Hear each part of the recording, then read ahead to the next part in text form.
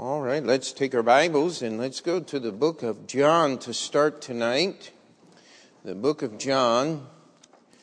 And boy, there's a part of me that is just wishing we could take John 14, 15, 16, and 17 and go through verse by verse. In fact, just pray about this. We may do that this spring after we finish this, is just take this like we did the Sermon on the Mount and spend some very special time there.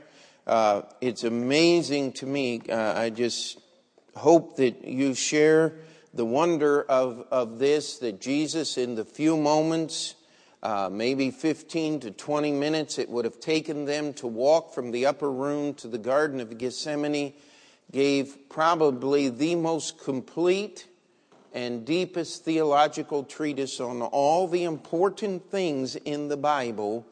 Everything that we believe and we live and we practice is spelled out in these 4 chapters.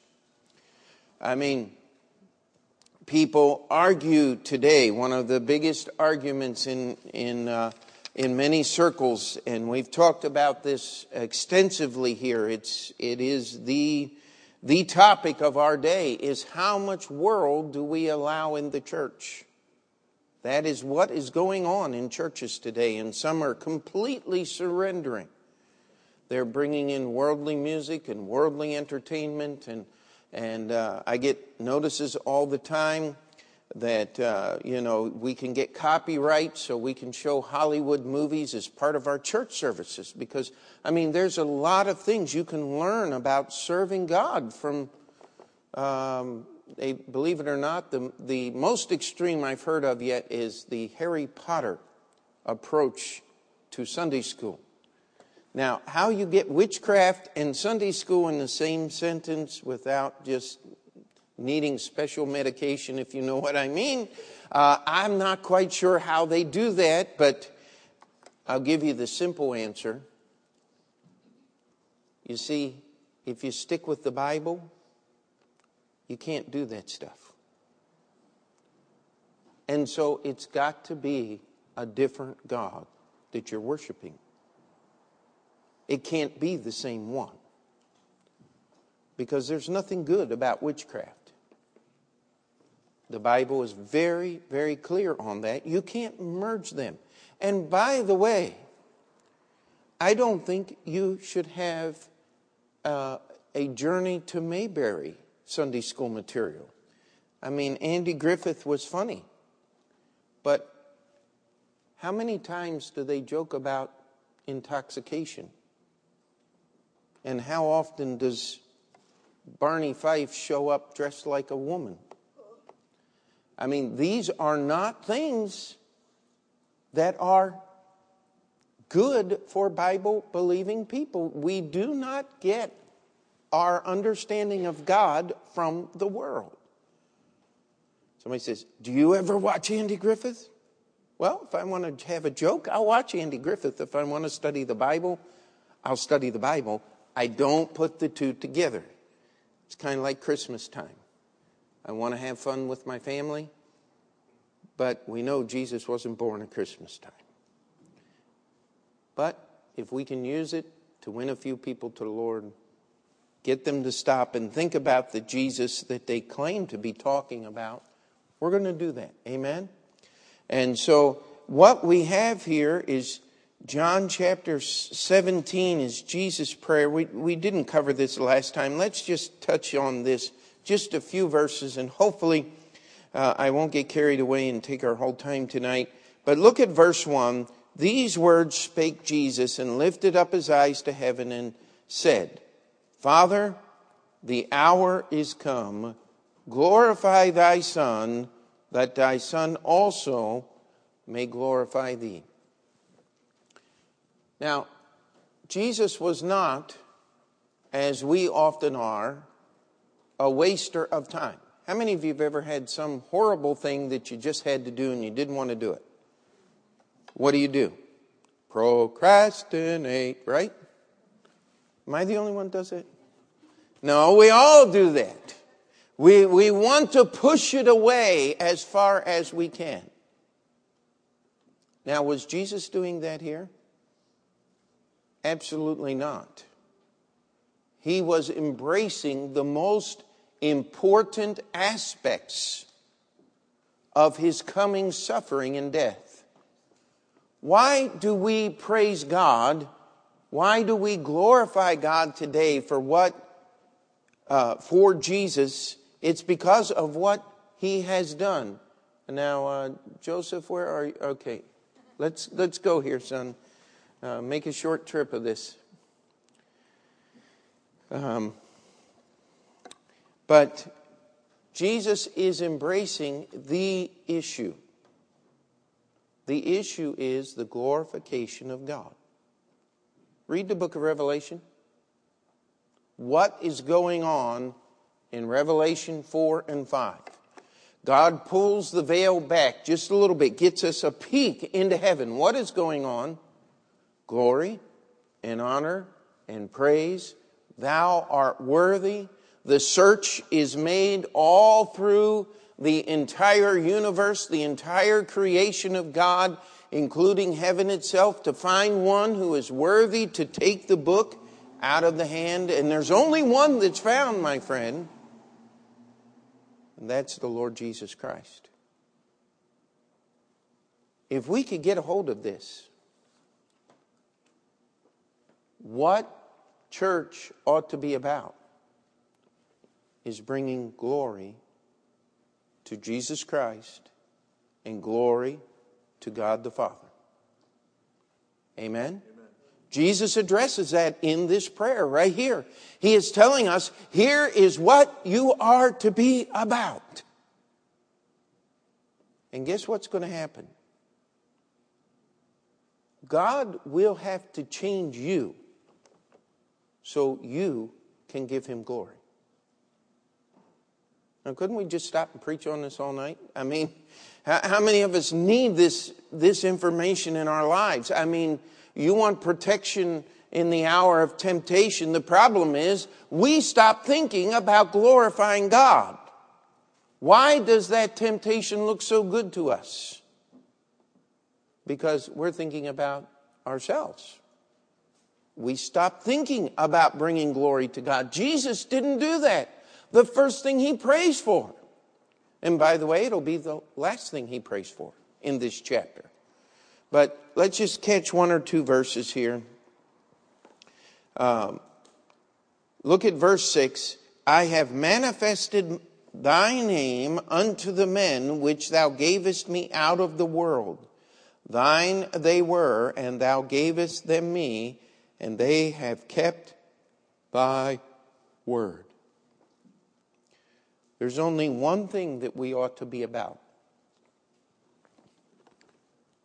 That's this book. That's what Jesus is praying here, is it not? He said, I manifested thy name unto them. How did he do that?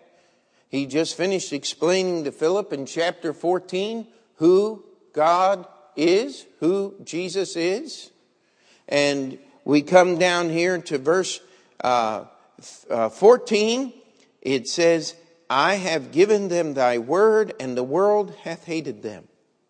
You know, I've got problems with the Christianity that the world likes. I got a problem with that. Because Jesus said, when I gave them my word, the world hated them. I was talking with someone just this week, and they were saying, you know, I just don't feel really comfortable at your church. And I said, I don't want you to. You know, what do you mean? Well, the problem is there's some real life issues going on. So, you know, if you could come to our church and be comfortable, there'd be something wrong. Because God wants to change you, but if God has to change you, he's got to make you uncomfortable first. Nobody changes.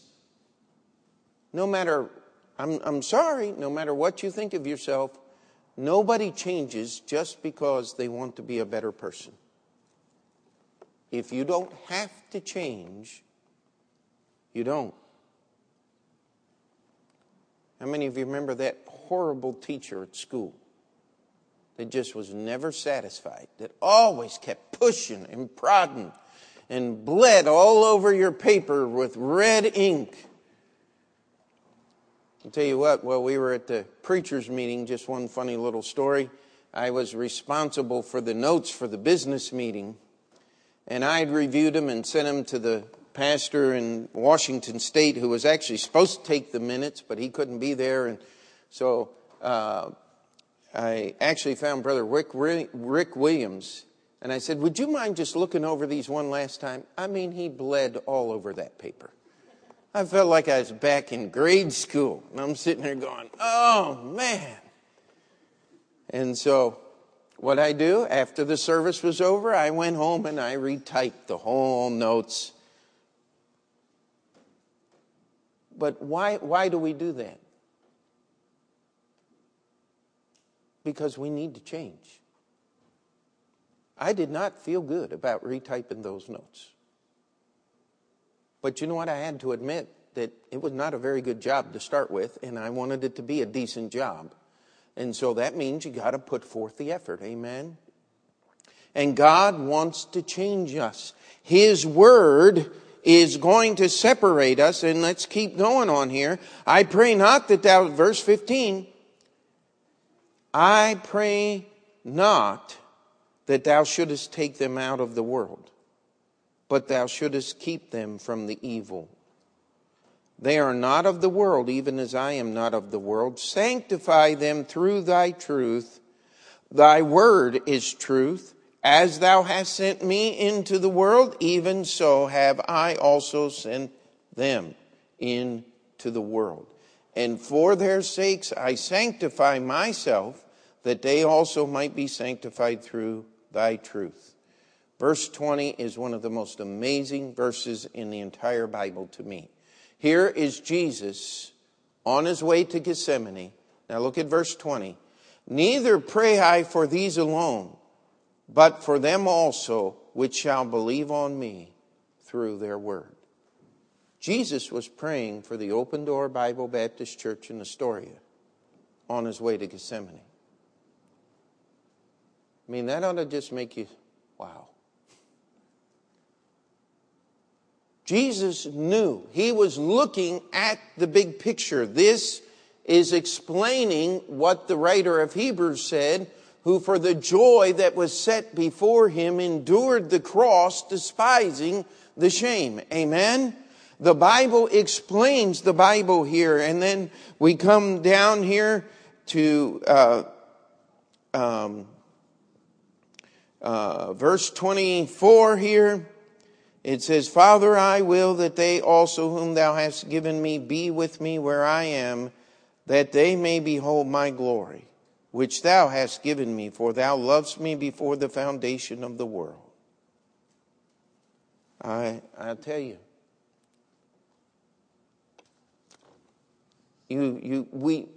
we could go to any theological library,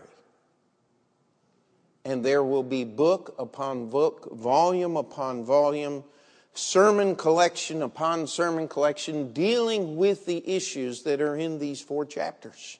It is a treatise on practical Christianity right here. And it explains and deals with so many things that we deal with.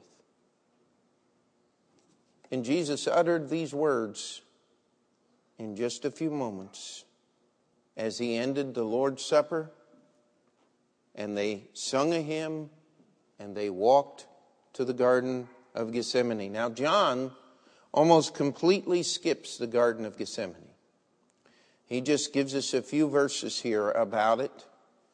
And we look here at chapter 18, verse 1. When Jesus had spoken these words, he went forth with his disciples over the brook Kidron, where was a garden into which he entered and his disciples. Next verse, and Judas also. Now, we have to understand, if we'll go back and pick this up in the book of Matthew and Luke, we will see that Jesus prayed for 3 hours in the Garden of Gethsemane. 3 hours. And it says that he said the same words. You know, I've been with many people over the years, and I'll tell you who was the first one that told me about all-night prayer meetings was Brother Clayton.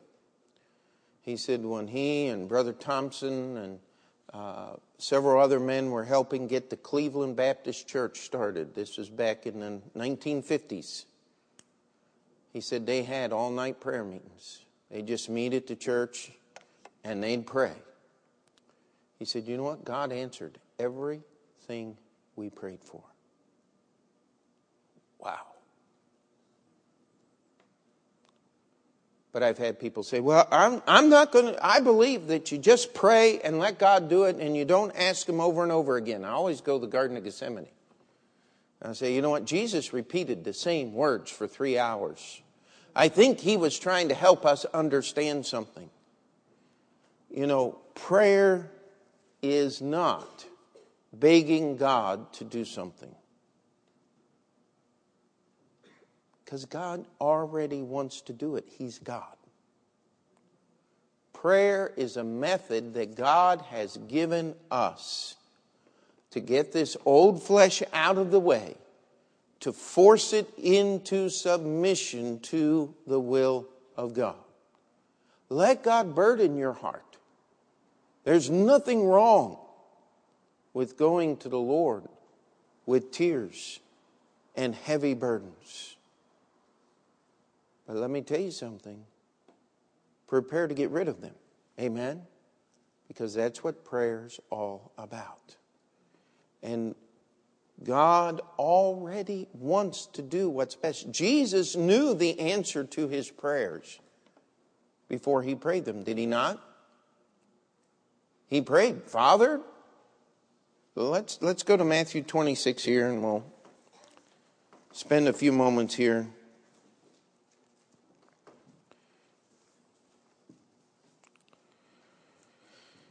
Matthew 26, and let's go to verse 36. Then cometh Jesus with them unto a place called Gethsemane, and saith unto His disciples, Sit ye here while I go and pray yonder. And He took with Him Peter and the 2 sons of Zebedee, that's James and John, and began to be sorrowful and very heavy. Then saith He unto them, My soul is exceeding sorrowful, even unto death. Tarry ye here and watch with me. And He went a little further and fell on His face and prayed, saying, O my Father, if it be possible, let this cup pass from me. Nevertheless, not as I will, but as Thou wilt. Did not Jesus know the answer to this? He'd already told Peter in the garden, put up your sword. This is the reason I came. I'm going to fulfill the Scriptures. So Jesus prayed. Luke tells us that His sweat became, as it were, great drops of blood. And some people have criticized that and said that can't possibly happen. But let me tell you, there's been ample physical evidence that can happen. One of the clearest examples and most repetitive in World War I, we had men that were in the trenches.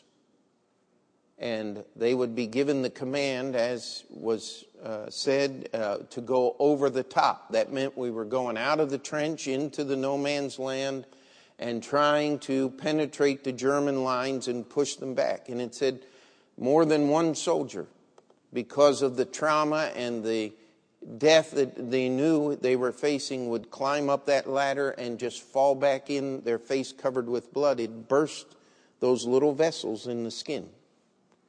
And the blood just literally seeped out as if it were sweat. It has happened. It's been documented. And that tells you the level of turmoil, if we could use that word.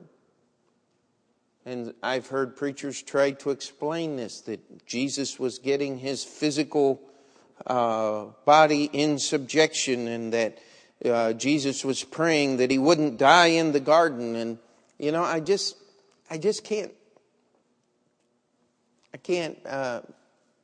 agree with any of that stuff. I believe this is something that's beyond our understanding. If you want to understand anything, understand this. Jesus was not looking forward to the shame and degradation of the cross. That's what you ought to get out of this. This was not a Sunday school picnic. This was not easy for him because he's God. Jesus was trying to give you and I just a little glimpse into his soul. The turmoil that was created in the soul of God because of our sins. I believe that's the simplest explanation of this. What was going on was so traumatic that the disciples just zoned out. That's why they went to sleep. Have you ever been somewhere where so much going on that you just couldn't even, and you just, God made our bodies just to zone out at certain times. We can't remember things. We can't comprehend certain things. And the disciples, they just, Lord, I can't handle whatever's going on. I know it's serious, but it's way past me. And they just literally went to sleep for 3 hours. Finally, Jesus comes and he wakes them up, and Judas comes with the band and betrays Jesus with a kiss. Peter tries to cut off the ear. Mark tells us the story of a young man who's hiding in the bushes watching everything, and they try to grab him and he runs away, and all they get is the linen sheet that he's wrapped in. And many people have said, I think that was Mark. Because it may have actually been his home where the upper room was, where they had this. And as a little boy, he would have been there watching and trying to figure out all this stuff. And when they tried to grab him, he just puts that story. We don't know if that's true or not. Interesting to think about. But Jesus allowed himself to be bound. I love John's rendition. He said, "Whom seek ye?" They said, "Jesus of Nazareth." He said, "I am." And they fell on the ground. Don't you think if you went to try to get somebody and he just spoke and you fell flat on your face, that you might want to get up and run away? Didn't work for Lot and the men of Sodom, did it? When they were smitten with blindness. When you choose to be a part of sin, it's just like losing your mind. There's nothing that will stop you. That's why you have to surrender your soul to God. Amen? And so here we have Jesus being arrested. He is condemned. Now, I'm going to try not to spend too much time on this, but we have, let's go back to John and just pick up this here. Jesus is taken before Annas. He is the father-in-law to the high priest.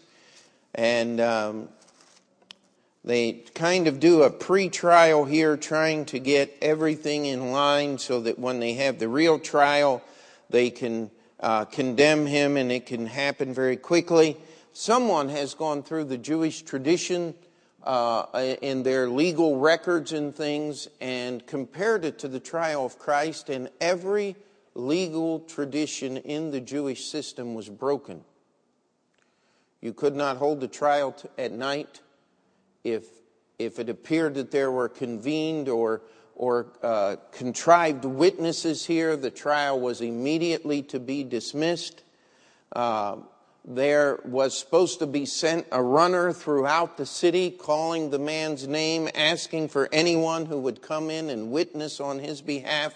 These were just some of the traditions that we found in the Jewish writings about things that they did for people because the idea was they did not want to condemn an innocent man. But see, the conclusion of Jesus' trial was already foregone. They knew what the verdict was going to be. They just had to figure out how to put it down on paper. And so we have a process that begins maybe as early as midnight and goes the whole way through till the sun comes up the next morning. He is taken from Annas' house to Caiaphas, the high priest. Then early in the morning, as soon as the sun is up, he's before Caiaphas and the whole council. Then he gets taken before Pilate. Then he gets taken to Herod. And then he comes back to Pilate where he is condemned. Now, during this time, Jesus is going to be mocked several times. He is going to be beaten. He's going to be spit upon. One of the things that I like to liken it to is on the Day of Atonement, the high priest was to put his hands upon the sacrifice and he was to confess the sins of Israel. Isn't it interesting how they put their hands on the Savior? Not the same way the high priest did. They slapped him. They beat upon him. They punched him. They pulled the beard out of his face. The Roman soldiers gave him a big staff and a crown of thorns and a gorgeous robe. Then Pilate had him beaten as a punishment. Now, a Roman scourging was basically a death sentence in and of itself. He was hoping that that would assuage the bloodlust of the crowd, but it didn't. And they kept crying until they finally found the key. He's a king.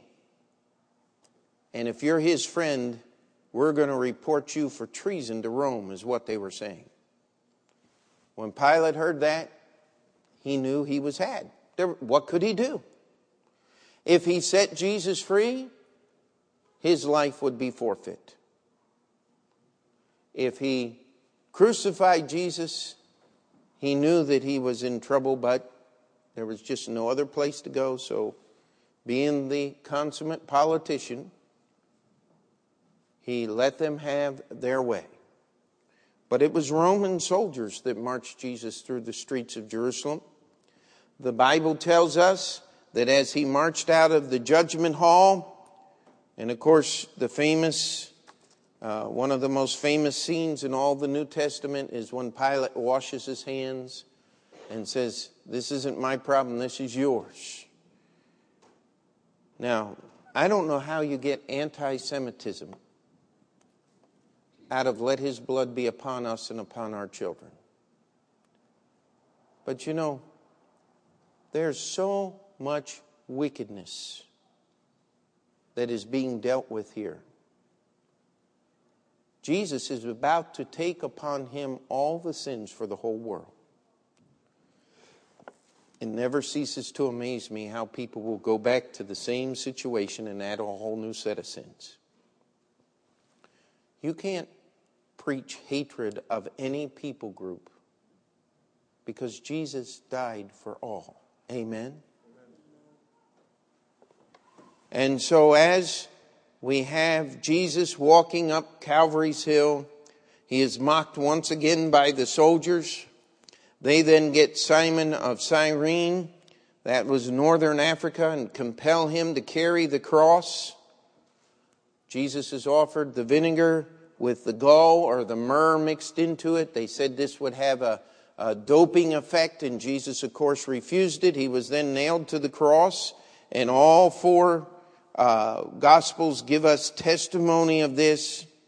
His garments are divided among the soldiers, and one of the amazing things that keeps running the whole way through this narrative of Jesus' death and his resurrection is how the Scriptures were fulfilled.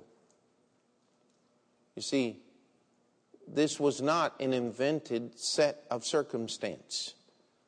God was manipulating time and men to make them conform to His Word.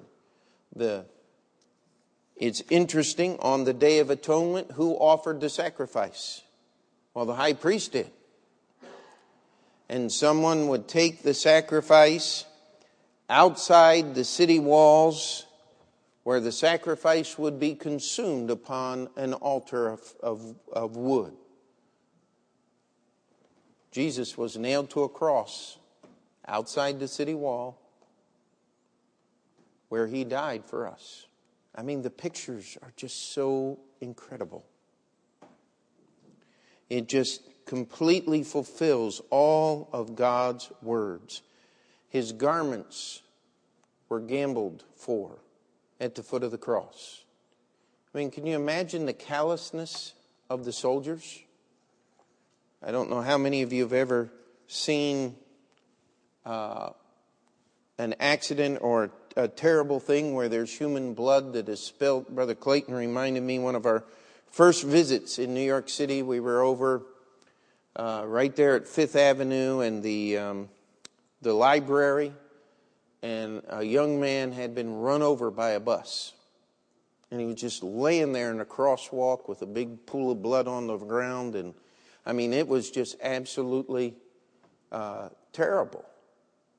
I mean, it shook you up. I mean, it still shakes me up a little bit to think about that. And here the soldiers are. Okay, we got this guy's clothes. We got this one. Let's get out the dice and shake for whoever gets the main garment. The callousness that went on. The ignorance, the unknowingness of what they were participating in. Absolutely amazing. And yet, if we make another connection, if you don't mind, they ate and they drank and they gave in marriage until the floodwaters came and washed them away. You see, people aren't paying attention. But we had better be. Amen? We had better be paying attention, because we know what the Bible says. Things are going on all around us. Let's pay attention, that we would not be praying against God's Word. That we would be praying in response and in obedience to God's Word. Jesus is going to hang on the cross for roughly 6 hours, from about 9 a.m. to 3 p.m., the first 3 hours. He's going to pray. He's going to say 3 things that are recorded in the 4 Gospels.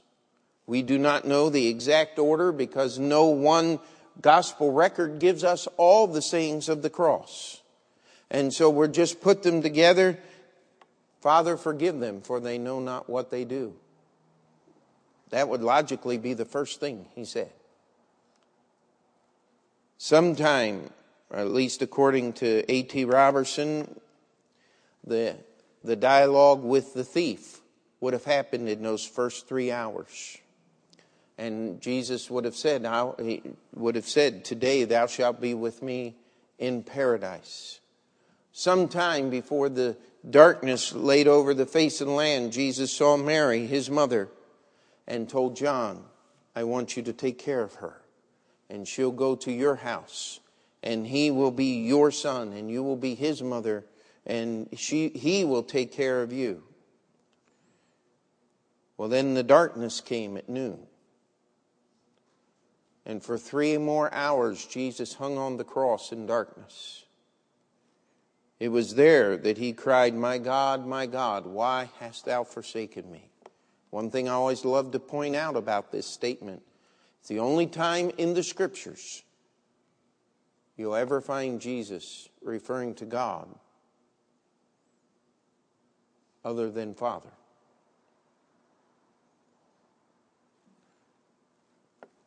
With the one exception of resurrection, Sunday morning just flashed into my head. But he said, I thirst. It is finished. And Father, into thy hand I commend my spirit. Those were all the sayings that we have recorded in different of the record of the recorders here of our Gospels give us different ones. Jesus surrendered his life. It was not the final gasp of exhaustion. The Bible says he cried out with a loud voice and died. It was his surrendering of his life at his will once all things were fulfilled. You must go back to the reason we glorify God is because of what he did to pay the price for our sins. Amen? It was what he showed us, how horrible this whole thing was, how much pain this brought to his heart that he would spend 3 hours in agony before he went to the cross and surrendered to the shame and the suffering that he would endure. When Jesus died, the Bible tells us that the veil in the temple was rent in two. The historians tell us that was a hand-woven linen veil. How many ladies know what linen is? I mean, linen is made from flax. It is incredibly strong. They say that veil was 6 inches thick of hand-woven linen. You could take 2 semi-trucks and put them together with that veil in the middle, and you'd have a problem ripping that veil. Linen is strong.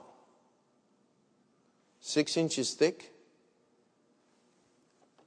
I mean, there's not a tow rope made that was strong as that veil was. God sent an angel to rip it in half. You know what? When the veil was ripped, you know what it revealed? It revealed an empty Holy of Holies. The ark was no longer there. It hadn't been there since the temple was destroyed by Nebuchadnezzar. Every year they would sprinkle the blood on a white marble slab. That was all they had.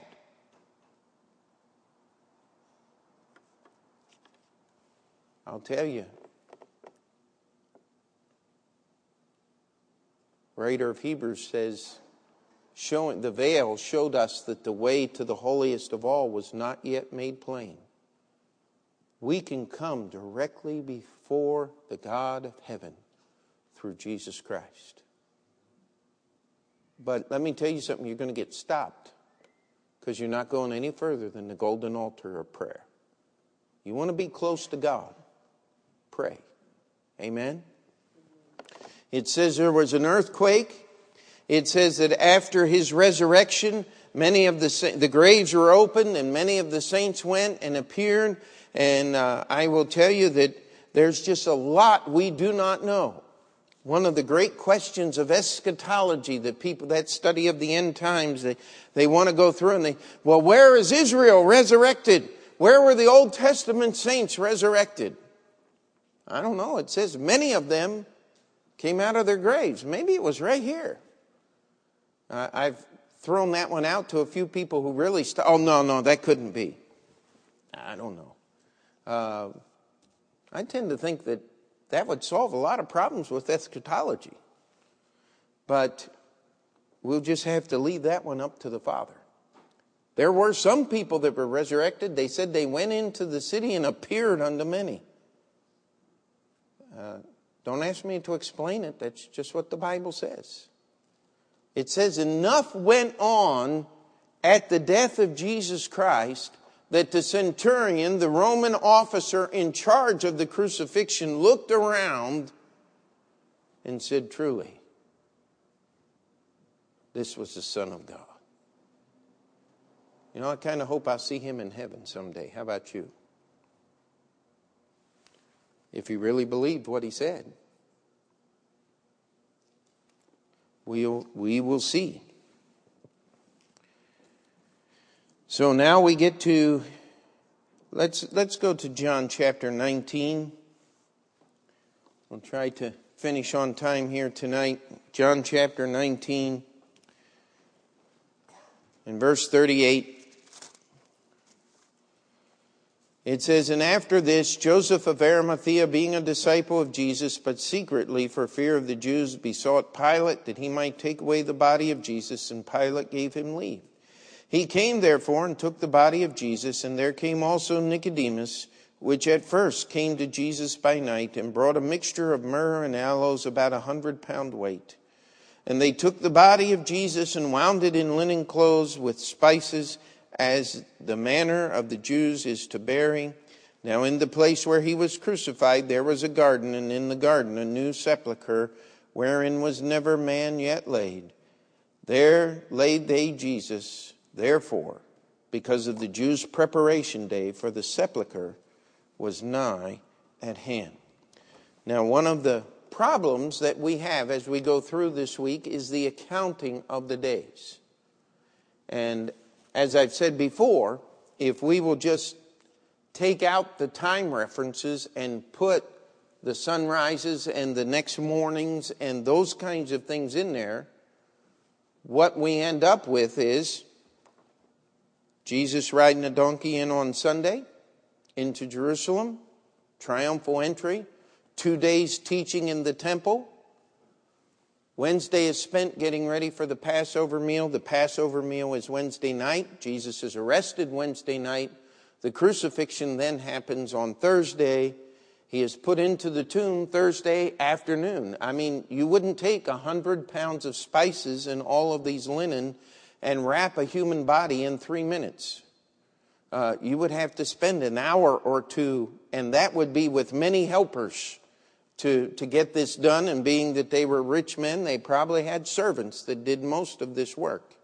The Bible tells us that the two Marys, Mary Magdalene and the other Mary, watched and knew the place where Jesus was buried. Evidently, the scribes and the Pharisees and the chief priests knew where he was buried, because they had to know where to tell Pilate to send the guard. And so we have this happening here, and it says here the day of preparation. Now normally preparation refers to from 2 o'clock or 3 o'clock in the afternoon till sunset. And it's called the day of preparation. Luke tells us that it was the Sabbath that drew on. And so that's why people say Jesus had to be crucified on Friday so they could get him in the ground, the grave before the regular Sabbath, Saturday Sabbath. We look it up in the book of Leviticus, and there were several Sabbaths. You had the actual Saturday Sabbath, the first and the last day of the Feast of Trumpets, the first and the 8th days were also Sabbaths. A Sabbath was a day when you weren't supposed to work. And so there's always, during the Feast of the Passover, there were certain, you had the Passover. You were allowed to work on the Passover day because you had to get everything ready for the Passover meal. You had to cook. You had to roast the lamb before you ate the lamb. Well, the first day of unleavened bread was a Sabbath. It was a special day that you weren't supposed to work. And so I'm not going to claim, because people have been arguing about this for nearly 2,000 years, that I have all the answers all right. But if we'll just take a simple understanding, we come up with, in the grave, somewhere between 4 and 5:30 Thursday night. Thursday afternoon. Thursday night, Friday night, Saturday night. There's your 3 nights. You have Friday during the day, Saturday during the day. Then you say, where's your 3rd day? Well, you have a few hours on Thursday afternoon possibly. And also, Jesus' resurrection was right about the time of the sun rising, which would be also the 3rd day. It said he would rise on the 3rd day. And so, if we do it on Wednesday, then we got 4 full nights in the grave. And I've even heard preachers say Jesus rose again Saturday night, was Good Wednesday, and Resurrection Saturday. That doesn't fulfill the Bible pictures, because Jesus rose again on the first day of the week.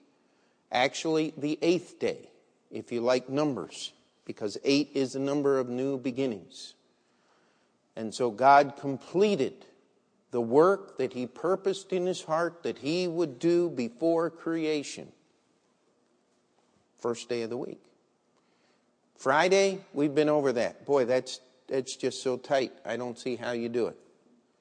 And so we take the events as they follow, as they lay out in Scripture, and we try to put this together so that we can understand that there is no contradiction, but as you have four different men telling this story from 4 different angles, you're going to get some things that just might seem a little contradictory.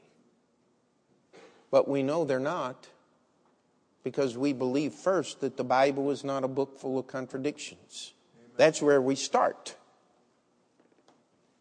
And so it's not a big deal to lay aside some traditions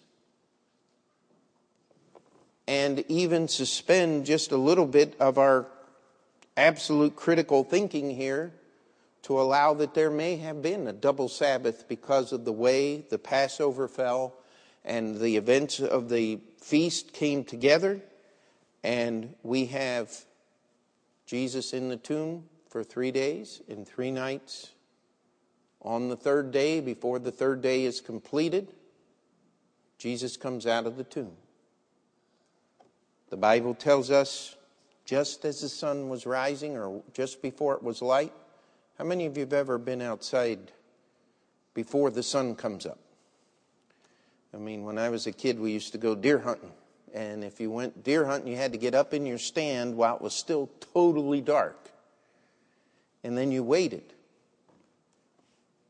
But a half an hour before the sun came up, you actually could see enough that you could start hunting. You see, there's light before the sun comes, before you actually see the sun. And so it was sometime in that pre-dawn darkness, Jesus rose again from the dead. And the Bible tells us, we'll deal with this next time, that the angel came down and rolled the stone away. And I love to say it one more time. It wasn't so Jesus could get out. It was so we could see in. Amen? Let's pray. Dear Heavenly Father, we just come before you this night, and we thank you for these events. And Lord, I pray that as we go over these things and look at just the history of what happened, the story, that you would prick our hearts. Lord, that if we ever catch ourselves growing callous like the Roman soldiers would, that, Lord, the Holy Spirit be able to remind us that we need to draw close. And we need to remember Gethsemane and the anguish that was in your heart. Lord, help us remember all of the things that you prayed about on your way to Gethsemane. Lord, we ask that you would help us to remember that even though you died, it was not an issue of weakness and exhaustion. It was an issue of obedience and glory that belongs only to the Father and only to the Son.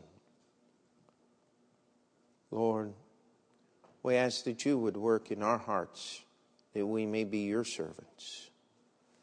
It's in Jesus' name we pray. And before we finish this prayer,